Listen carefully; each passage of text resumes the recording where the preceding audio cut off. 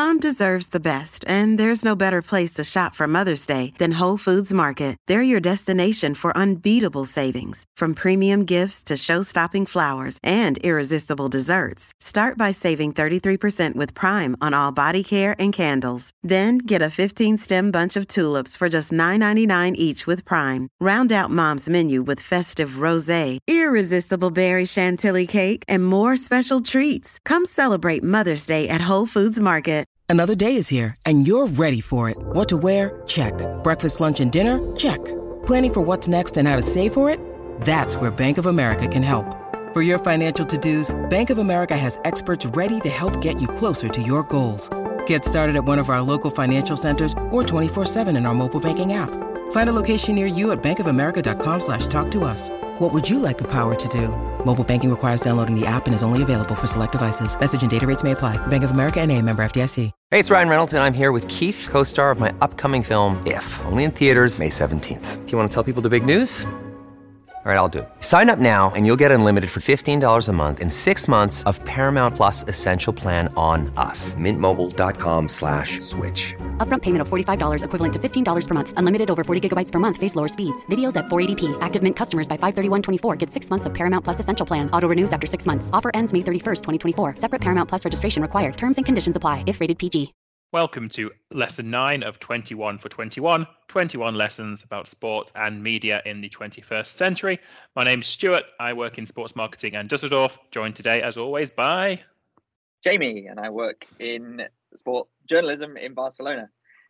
This week's guest is quite an exciting one because he's been everywhere. He's been very busy indeed. His name's Alex Fenton. He's got a PhD in sport social media, the effects of social media and social capital on football, and we'll get into that down the line. We'll also look at various research that he's done on fan experience in football, fan engagement in sports brands. Recently he was on BBC News talking about a little transfer deal that Manchester United made over the summer. So we're going to go right ahead and say hi to Alex Fenton. Alex, welcome and thanks for joining us. Hi guys, thanks very much for having me. It's a pleasure to be joining on this podcast, which I've been following avidly so far. It's been brilliant. Yeah, I think you were one of the early fans that when I shared it on LinkedIn, you were like, "Oh, great, Jamie!" Like, great for sharing. So thank you very much for being one of our early listeners, and now for being on the podcast itself. You're a lecturer at Salford right now, but you're on your way to Chester. Yeah, that's correct. So yeah, I've been at Salford University for 20 years in two stints. I think I was 97. I was one of Salford's first ever kind of full-time web and digital developers. Just as the internet was becoming a thing.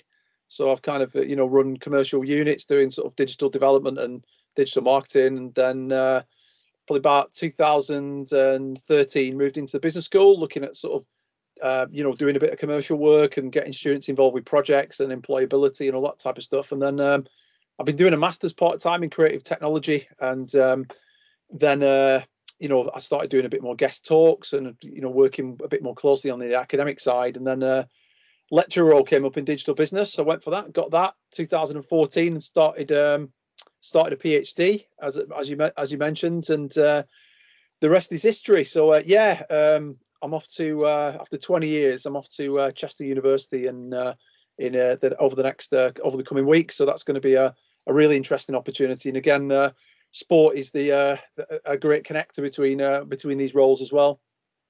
Yeah, so that was interesting for me because we've been talking a lot with recent guests about their routes into working in sport, but in your resume you only touched on sport throughout the very end. So is that because there was a natural fit between the digital business you were doing and sport, or are you just such a passionate fan you had to cram it into somewhere to do your research?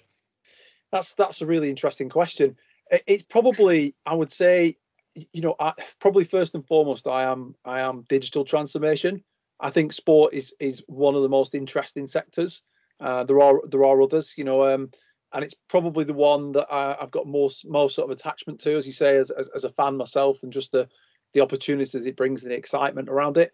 But sport's probably something obviously I've always been a kind of a football fan and so forth, but it's something that came to me a little later when I started my PhD. My original PhD proposal was around 2014, was around business simulations, and it was just at the point where Salford University signed in a partnership with the class of '92 and Salford Football Club, just as all that kind of takeover happened.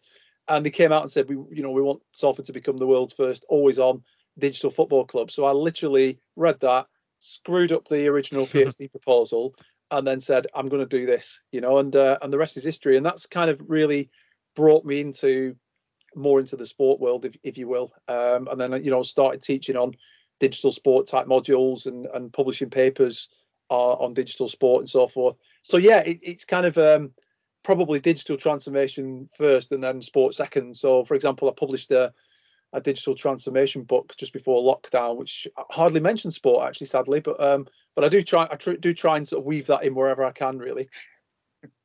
So it's quite a journey from from like you say, working on the web side of things, on digital technologies, to then being on BBC News talking about the Cristiano Ronaldo signing to Manchester United. Yeah. I'm going to sort of chase you a little bit on digital transformation for the uninitiated. What is that? What does it involve? And then why is it important to sport probably now more than ever? That's a great question. So what is it?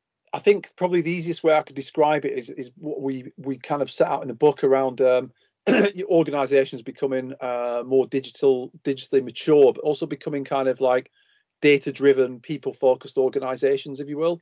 So, I mean, the people focus obviously is age old, but it's the quantity and the quality of data that we've got these days, and the potential for technologies to be able to make a difference. I mean, particularly within sport, we're talking about fan engagement, for example, which is a perennial challenge for any sports organisation. But also things like competitive advantage on the pitch. Whether it's kind of the application of virtual reality for training or new methods and so forth. Just every type of disruptive technology around, whether it's Bluetooth beacons, VR headsets, augmented reality, Bitcoin and NFTs, has got some kind of application to some area of sport. So I mean, just one example. I 5 years ago started a project called FanFit. So this was a project we got like universities have got kind of internal funds that they get from the higher education and innovation funds, and they're used to kind of stimulate new projects, new research and so forth. So we built a version for Salford Red Devils, the rugby league Super League side, and I think it's like the first kind of official club app and probably the first in the Super League in some ways of its kind anyway. And it did the usual thing that smartphone apps should do, pulled in news and fixtures and social media stuff. But generally, a lot of if clubs have actually got a smartphone app, that's kind of all they do. It's like an extension of the website, maybe a bit of exclusive video or something. So we wanted to use the capabilities of the smartphone, but also think about some of the societal challenges we've got, particularly in the Northwest, around sort of heart disease, diabetes, etc. And thinking about how can we, get fans to be a bit more active and to get a little bit fitter. So we sort of gamified it around doing step counting in leagues, like global leagues, monthly leagues, private leagues, and then sort of incentivizing it around, you could win a shirt or a season ticket, etc. Which went down really well. So it's like a disruptive technology implementation, smartphones and wearables into a club like that, sort of rebranded it like a white label. And that went down really well.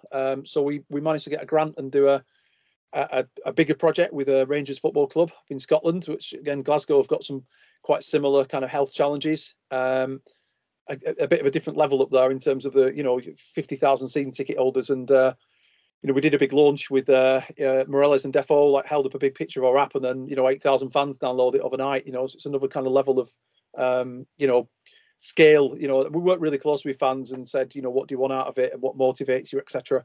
So that's been a great project, and just one example really of perhaps the way that sports clubs could work with universities, and perhaps because often sports clubs are pretty stretched in terms of the back end resource. So it's probably one example of the way universities could perhaps overlap and do kind of real world projects, if you will.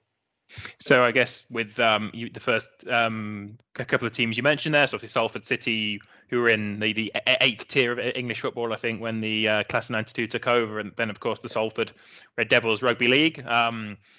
do you think, so what were sort of the challenges of applying what you'd implemented at a smaller team into Rangers? Like, was it easier to be a digital disruptor at the smaller team, or is it just when you've got somewhere an open ear and someone who will listen to you, it was sort of the same when you jumped into Rangers?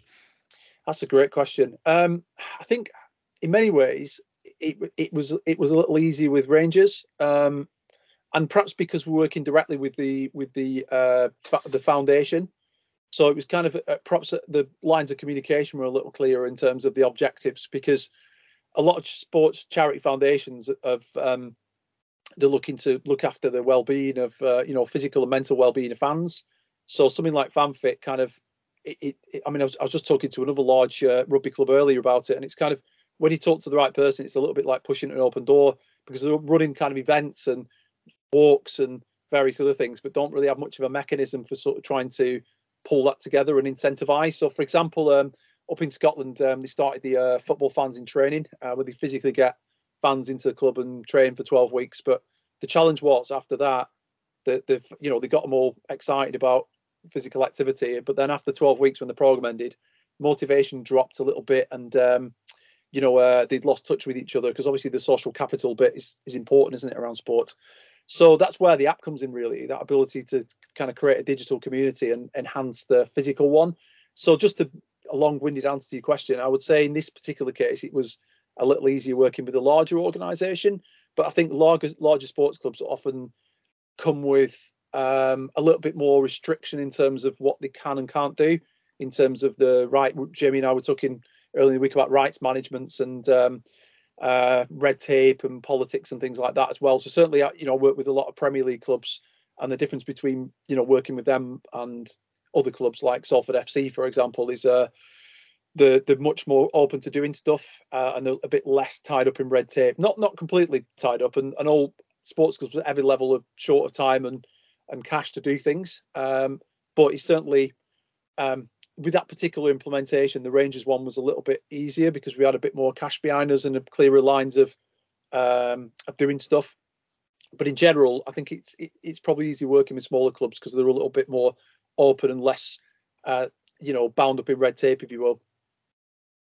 That's really interesting. It's taking that fan engagement almost to like another level, because it's kind of bringing in this real world offline element, going walking or whatever. And I often criticize a lot of big sports brands for their lack of fan engagement, even on like social media. They just use it as another broadcast tool or an extension of their website, or just, and like, for me, I think they're missing the point almost, or they're missing a trick maybe by not caring for that community and again, we talked about this earlier in the week. I spoke with some of Alex's students, and I said that building communities is going to be everything.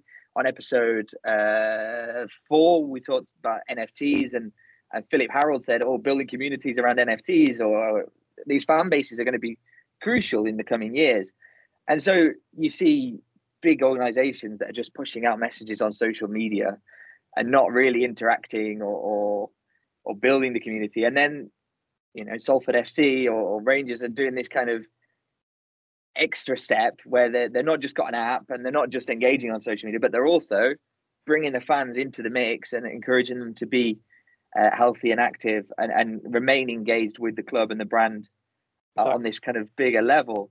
I don't know if you've got, I was looking through your research, and you've done a lot about kind of social media, whether it's conversations or fan engagement, or is there kind of like, and we'll ask you later, like, the one lesson, because we ask every guest that their lesson, as you know, for the episode, but is there kind of any takeaways that you've had about the importance of fan engagement through the use of media? I think so. It's when you do a PhD, I've ended up with like, an immersion journal, ethnography, tracking, what's going on, and screenshots and notes over 2 years, and 30 interviews with fans all around the world, and mapping out networks through social network analysis, and ultimately 100,000 words.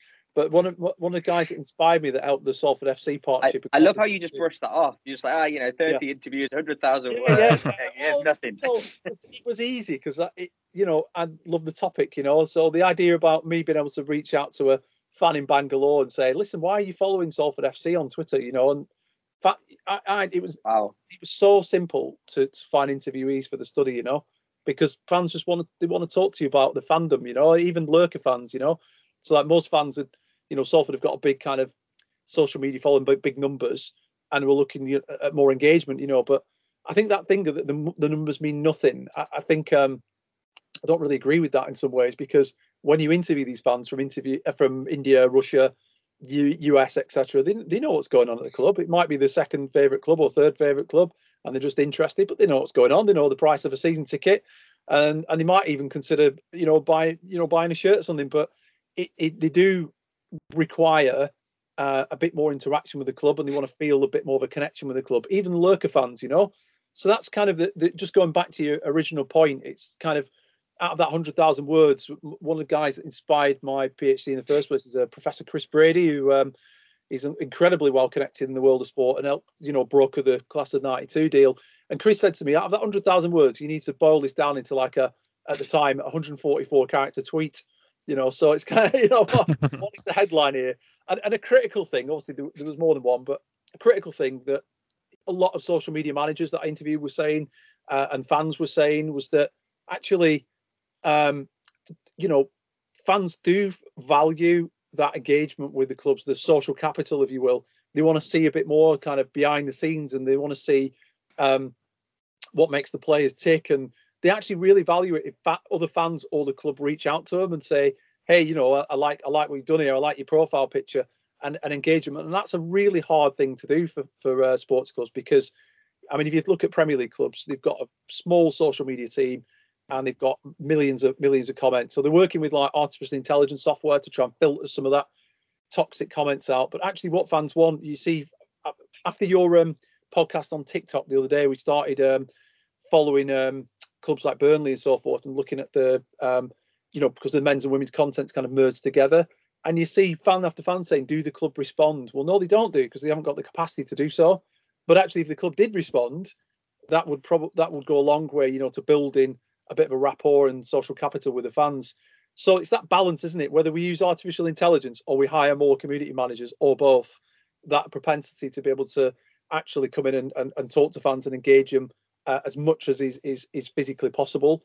And that ultimately will include fandom. Now, whether that's kind of fan-led initiatives or AI or some other scheme, the classic thing is producing the type of content that's going to reach that type of, weekly connected fan.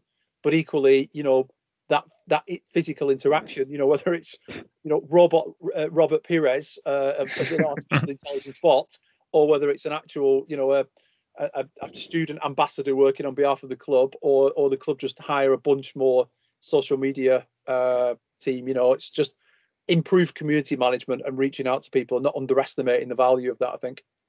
Yeah, so again, that goes back to our topic of last week's. We spoke with Tom from Samba Digital, so yep. the localization agency. So I guess on the bigger clubs, like you mentioned, they can do the region-specific content. But from what I understand, you were saying on the smaller level with Salford, do you think it's better for them to have almost fewer followers in number, but they're more engaged? So rather than having 20,000 or so followers, it's better for a club like Salford to have 10,000, but they interact more and are interacted super with fans more. Or yeah. Well, that's a really, really interesting question, and of course, I suppose as more of a kind of qualitative researcher, as an ethnographer, I'm asking the sort of how and the why type questions to an extent, but certainly through the work that I've done and the research that I've done, and this might be slightly controversial, but I actually think the numbers have got great value. I think when it comes to valuing sports clubs, and when it comes to sponsors, I think they are impressed by the numbers, and obviously engagement's really important as well. And I think any potential partner or sponsor or value would also be looking at engagement as a metric. I know it's difficult to measure that to an extent, but I think it's much better to have 100,000 followers and kind of a bit of a lower engagement than 50,000 followers with a slightly higher engagement, if that makes sense. So I think it's important to have both, but I think it's the fact that, say, someone like Salford have got huge numbers of social media followers creates then an opportunity to be able to engage those followers a little bit more. And some people might go, well, those fans would never engage because actually they don't really like Salford, they like Manchester United.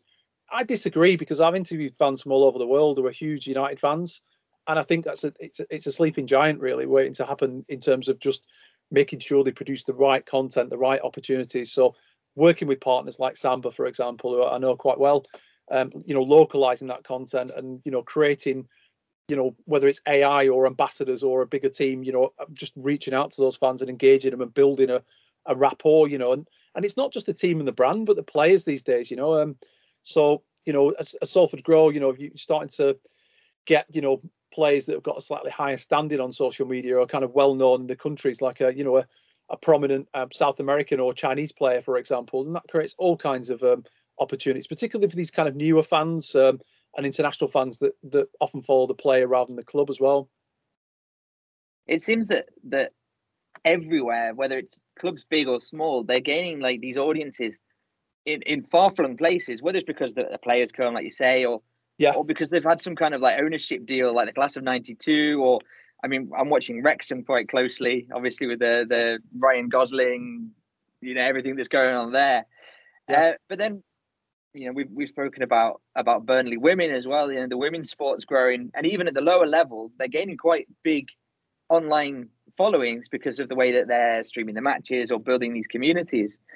So it seems like this research and it's all going to become more and more important it's already very important, but it's becoming more and more important as it's going on.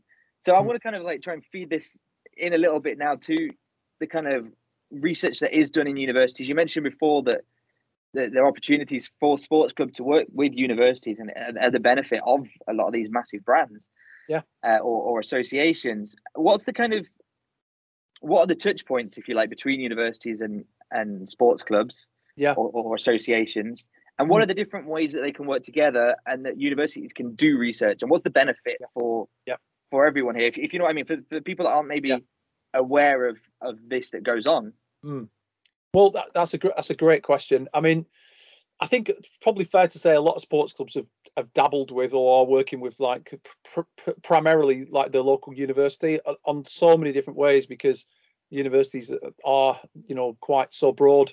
So just a few examples. Obviously, within business schools, often they've got marketing students, they've got events management students, they've got finance students and HR, and increasingly universities are looking for guest talks. They're looking for student projects, whether it be kind of short term, like dissertation type things, research topics, or more substantial, 3-month or 1 year type projects. So business schools, obviously, all kinds of subjects. Health sciences around physio and things is a really important one, and sort of shadowing and work experience and so forth around that. Arts and media. So, for example, Salford have got a big presence at Media City UK, green screen studios, etc. So there's a ability to really create some interesting digital content. So the Salford FC partnership, we had students down filming the matches, taking over the social media, and actually some of those current students became grads, and then the club actually hired them as well, which is brilliant. So that's kind of how it should work. It should be that sort of talent pool and ecosystem really, on the sort of student teaching front, if you will, or work experience front. But it's the research side of things as well. So if you could tap into academic research or PhD researchers and so forth, and really try to get some insights, because often the back office of sports clubs is incredibly stretched, and they know kind of to an extent what it is they want to find out, or sometimes they don't know what they don't know. So it's having those conversations with universities that have kind of got a resource and expertise and tools and techniques sometimes that just simply sports clubs don't have the money or capacity or time to be able to do. And then other projects. I mean, FanFit is a good example of something that's kind of come out of a university that's trying to do some positive things for sports club foundations, and there'll be plenty of examples of that sort of. There's another one at Salford called Salsa Sound, and they invented an algorithm for sort of sound mixing for live matches and so forth, and turned that into a spin-out company. So there's all kinds of sort of innovative applications and new businesses, new ideas, student projects, guest talks, and knowledge transfer partnerships, which are another kind of scheme for organisations to work with universities over like a substantial 2-year project. And then, big grant funded projects as well. Sports clubs make a brilliant, partner between universities to, try and crack some type of problem, over time, whether it's health challenges or some other kind of societal challenge like healthy aging, for example. I think there's a lot of things that go on that are maybe unknown unless you're in the world of academia or in the world of that kind of border between the two. Quite often people think, big private company, and they go doing their own thing and they innovate in their own way, and then the universities are there. They're responsible for teaching and for doing kind of like, I don't know, in maybe not such impactful research. If that makes sense, certainly outside the world of like medicine, and because that's the obvious area, right? And I think actually there's a lot more overlap than we know about, and certainly that's what I'm getting from this conversation is. There are all these interesting things going on, and then we can learn from those insights and bring that into the mix. Working in a private company such as I am, absolutely. I mean, it's sometimes a bit messy because say sports clubs are the staff are very stretched, and it's kind of similar sometimes at universities. So sometimes the two will never meet, and it's only kind of this fortuitous. You get the right academic or the right university member of staff working with the right individual within a sports club, and then magic can happen. But making that match in the first place can be a little bit challenging, and I think it takes probably a bit more forward thinking on both sides to go, we need to make time for these things because they're incredibly valuable. Universities need to do good research and increasingly impact research. They need to retain students. They need to make them more employable. So it's absolutely working with sports clubs is perfect from that perspective. Yeah. And from a sports club's perspective, I mean, the PwC Sports Leader Survey, not this year's, last year's, was saying that, majority of clubs recognise that, the potential for innovation, but so few have actually got any sort of strategy. But it is started to change that a little bit, I think. And the latest PwC survey was stressing the importance of digital transformation, for example, and looking at, new technologies and esports and so forth, and trying to capitalise on that on a number of levels. And I think that's really where universities can come in because they've got time, space, and resource that the sports clubs really don't have to be able to do those things. So it is if you can kind of cut through the red tape and the I'm too busy type mentalities, then great things can happen. Yeah. So how did your link with the Salford City come about then? So was it the rich owners said, we're taking over the club, here is the research budget, or did they specifically have in mind, we want to run a club, we want to do it the right way, and the right way includes this particular type of research? So it's almost a chicken and egg type question. Did they approach you, or did you approach them, or was it a natural meeting?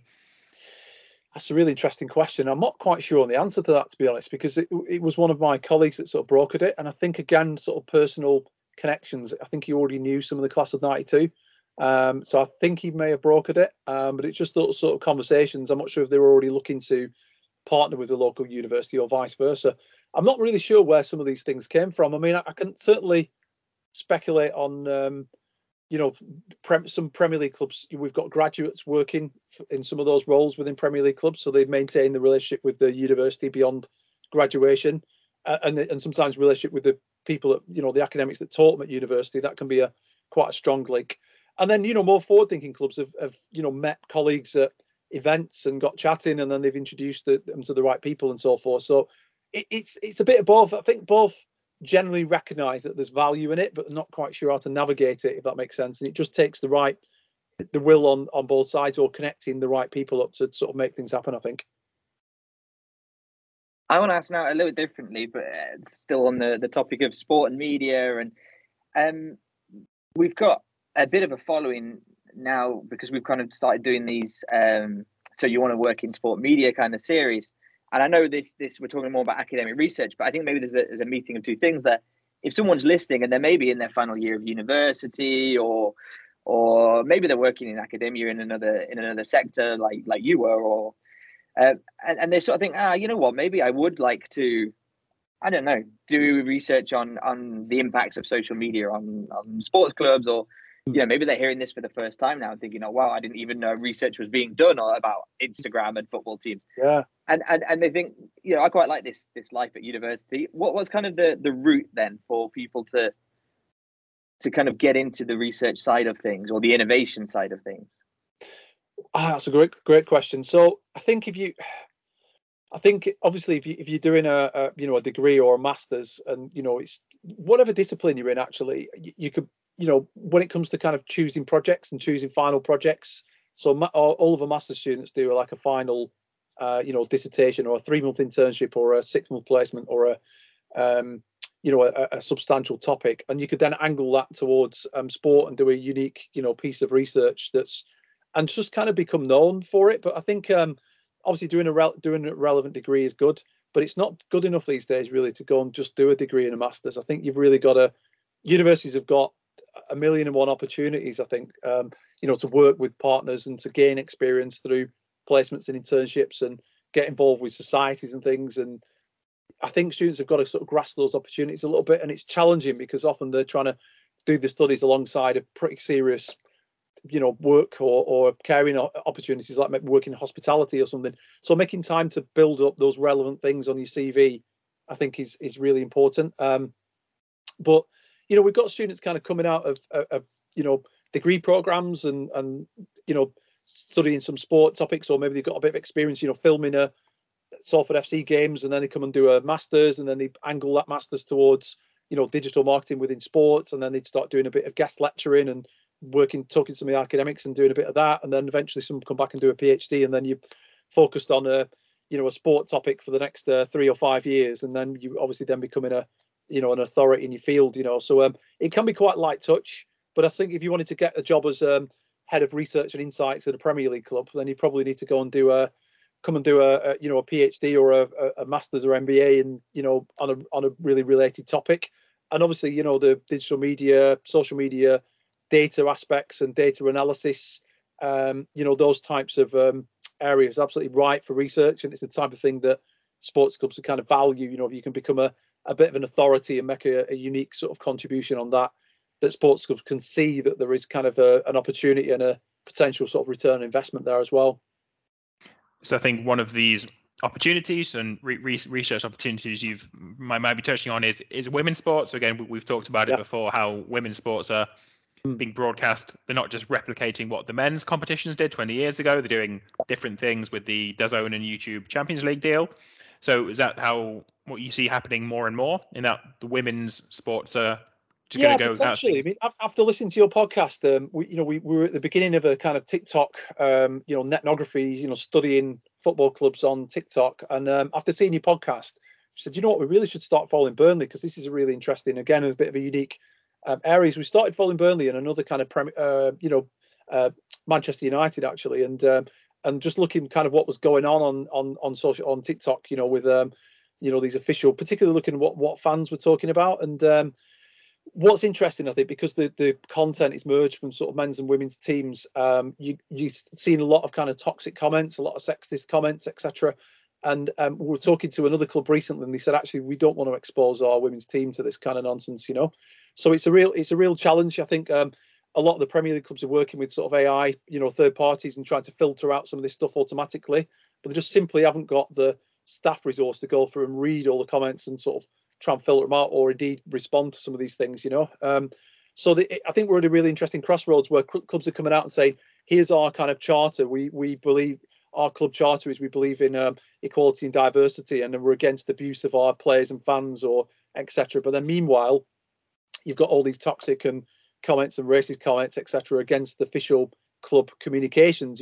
So Premier League club posts a TikTok video, and then they get toxic and sexist comments against that video, which then really becomes part of the brand. And the fact that they're kind of, that's going unchecked, really, to me, contravenes the values that these clubs set out. So there is a little bit of a challenge there, and obviously that's an ongoing current research project. But it's fantastic to see the women's game getting more exposure now, and starting to.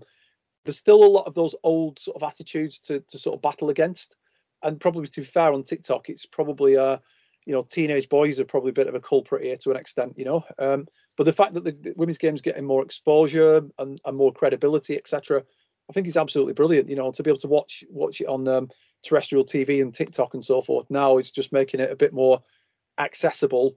And open up opportunities, So, for example, United and City women's team played recently, at the Etihad, and took my kids down, and there's loads of stuff going on before the match, and massive crowd.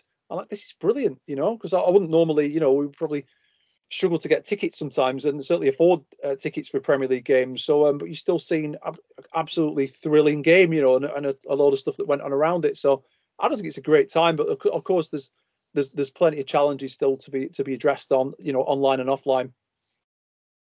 Yeah, there's almost that kind of like a contradiction that with greater exposure will normalize that women play football, and it's a normal thing that professionalize the leagues and everything.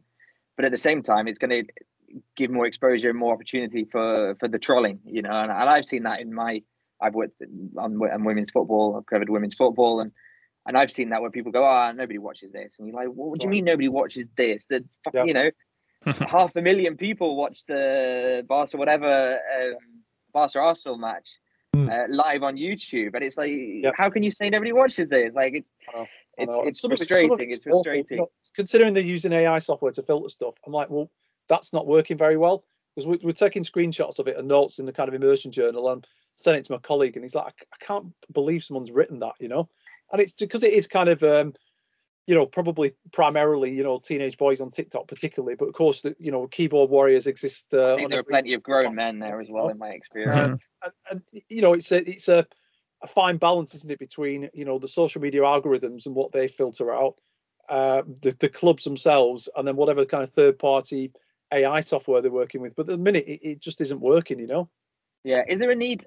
And I'm conscious of time. We need to wrap this up soon. Is there a need maybe for building the positive communities and doubling down on on getting the positivity to kind of almost push down the negativity? Yeah, we did a piece of research recently. A local Premier League club came and said, we've got these 3 kind of research challenges. One of which is why we can't understand really why we so few female fans followers on our official social media channels. So we went out and interviewed female fans around Europe, and the overarching things were, there's so much abuse on social media. A lot of female fans can't be bothered with it, but they are very active and present on there. It's just that they're in these kind of micro communities, they're in WhatsApp groups and, hidden Facebook groups that the club will never see, but there is obviously opportunities, I think, for clubs to create these more positive, so more slightly welcoming spaces, if you will, because the minute you go out onto Twitter and TikTok, it can be a brutal place out there, can't it, Absolutely, and that goes back to what we were saying about fan engagement. Sorry, Stuart. I was literally about to say almost the exact same thing. So that's good. 9 episodes in, and we're running like clockwork. So that's good. On you go.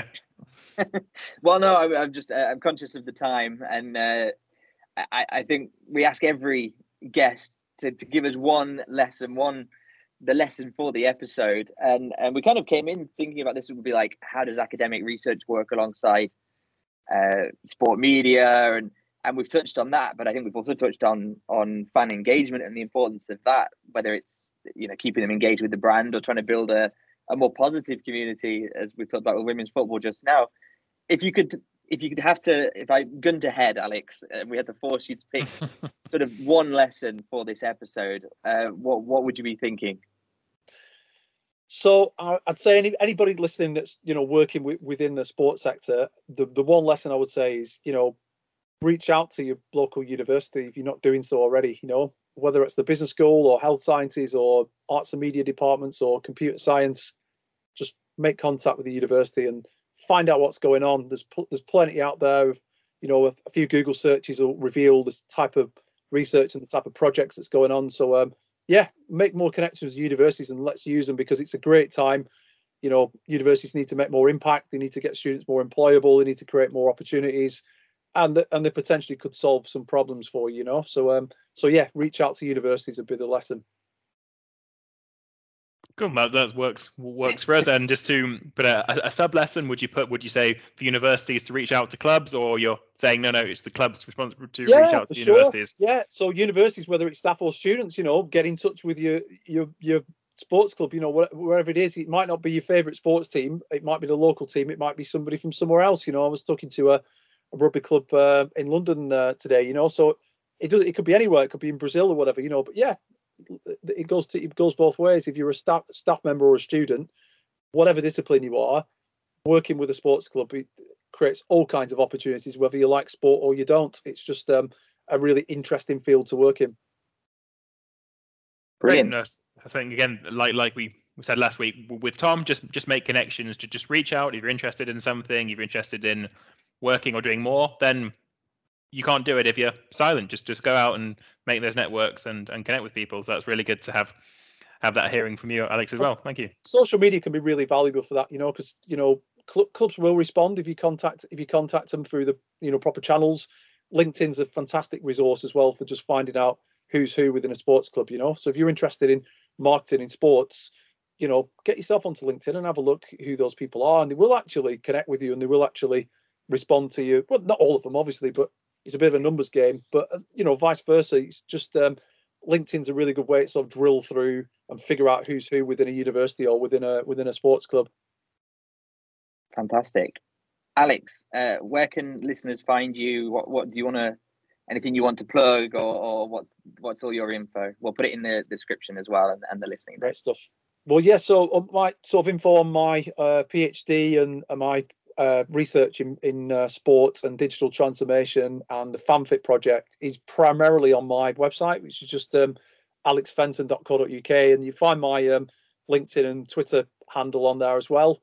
But if anyone's particularly interested in FanFit and the idea of kind of trying to look after the well-being of fans and the physical and mental well-being, not even just in sport, but so we've just produced a version for Salford University staff and students. So I think it's any kind of brand that's got a duty of care to its fans, customers, staff, students, stakeholders, etc., could potentially benefit from something like FanFit as a kind of white label. So that's just fanfit.co.uk, and you can see on there the downloads for like Red Devils, Rangers, and the latest one, which is us sorted, the Salford University app. So anyone's interested in smartphone apps, wearables, and how that project might be applied into their organisation they work with, then fanfit.co.uk for that one. Fantastic. Good. Thank you very much. No. Again, we're saying the same thing at the same time again, Jamie. Well, go on. You do it this time, Stuart. Okay. Thank you very much for listening, guys. Alex, thank you for joining us. And yeah, be sure to like, subscribe, and share, and listen next week. Thank you. Sports Social Podcast Network. With Lucky Land Slots, you can get lucky just about anywhere. Dearly beloved, we are gathered here today to... Has anyone seen the bride and groom? Sorry, we're here. We were getting lucky in the limo and we lost track of time. No, Lucky Land Casino, with cash prizes that add up quicker than a guest registry. In that case, I pronounce you lucky. Play for free at LuckyLandSlots.com. Daily bonuses are waiting. No purchase necessary. Void where prohibited by law. 18+. Terms and conditions apply. See website for details.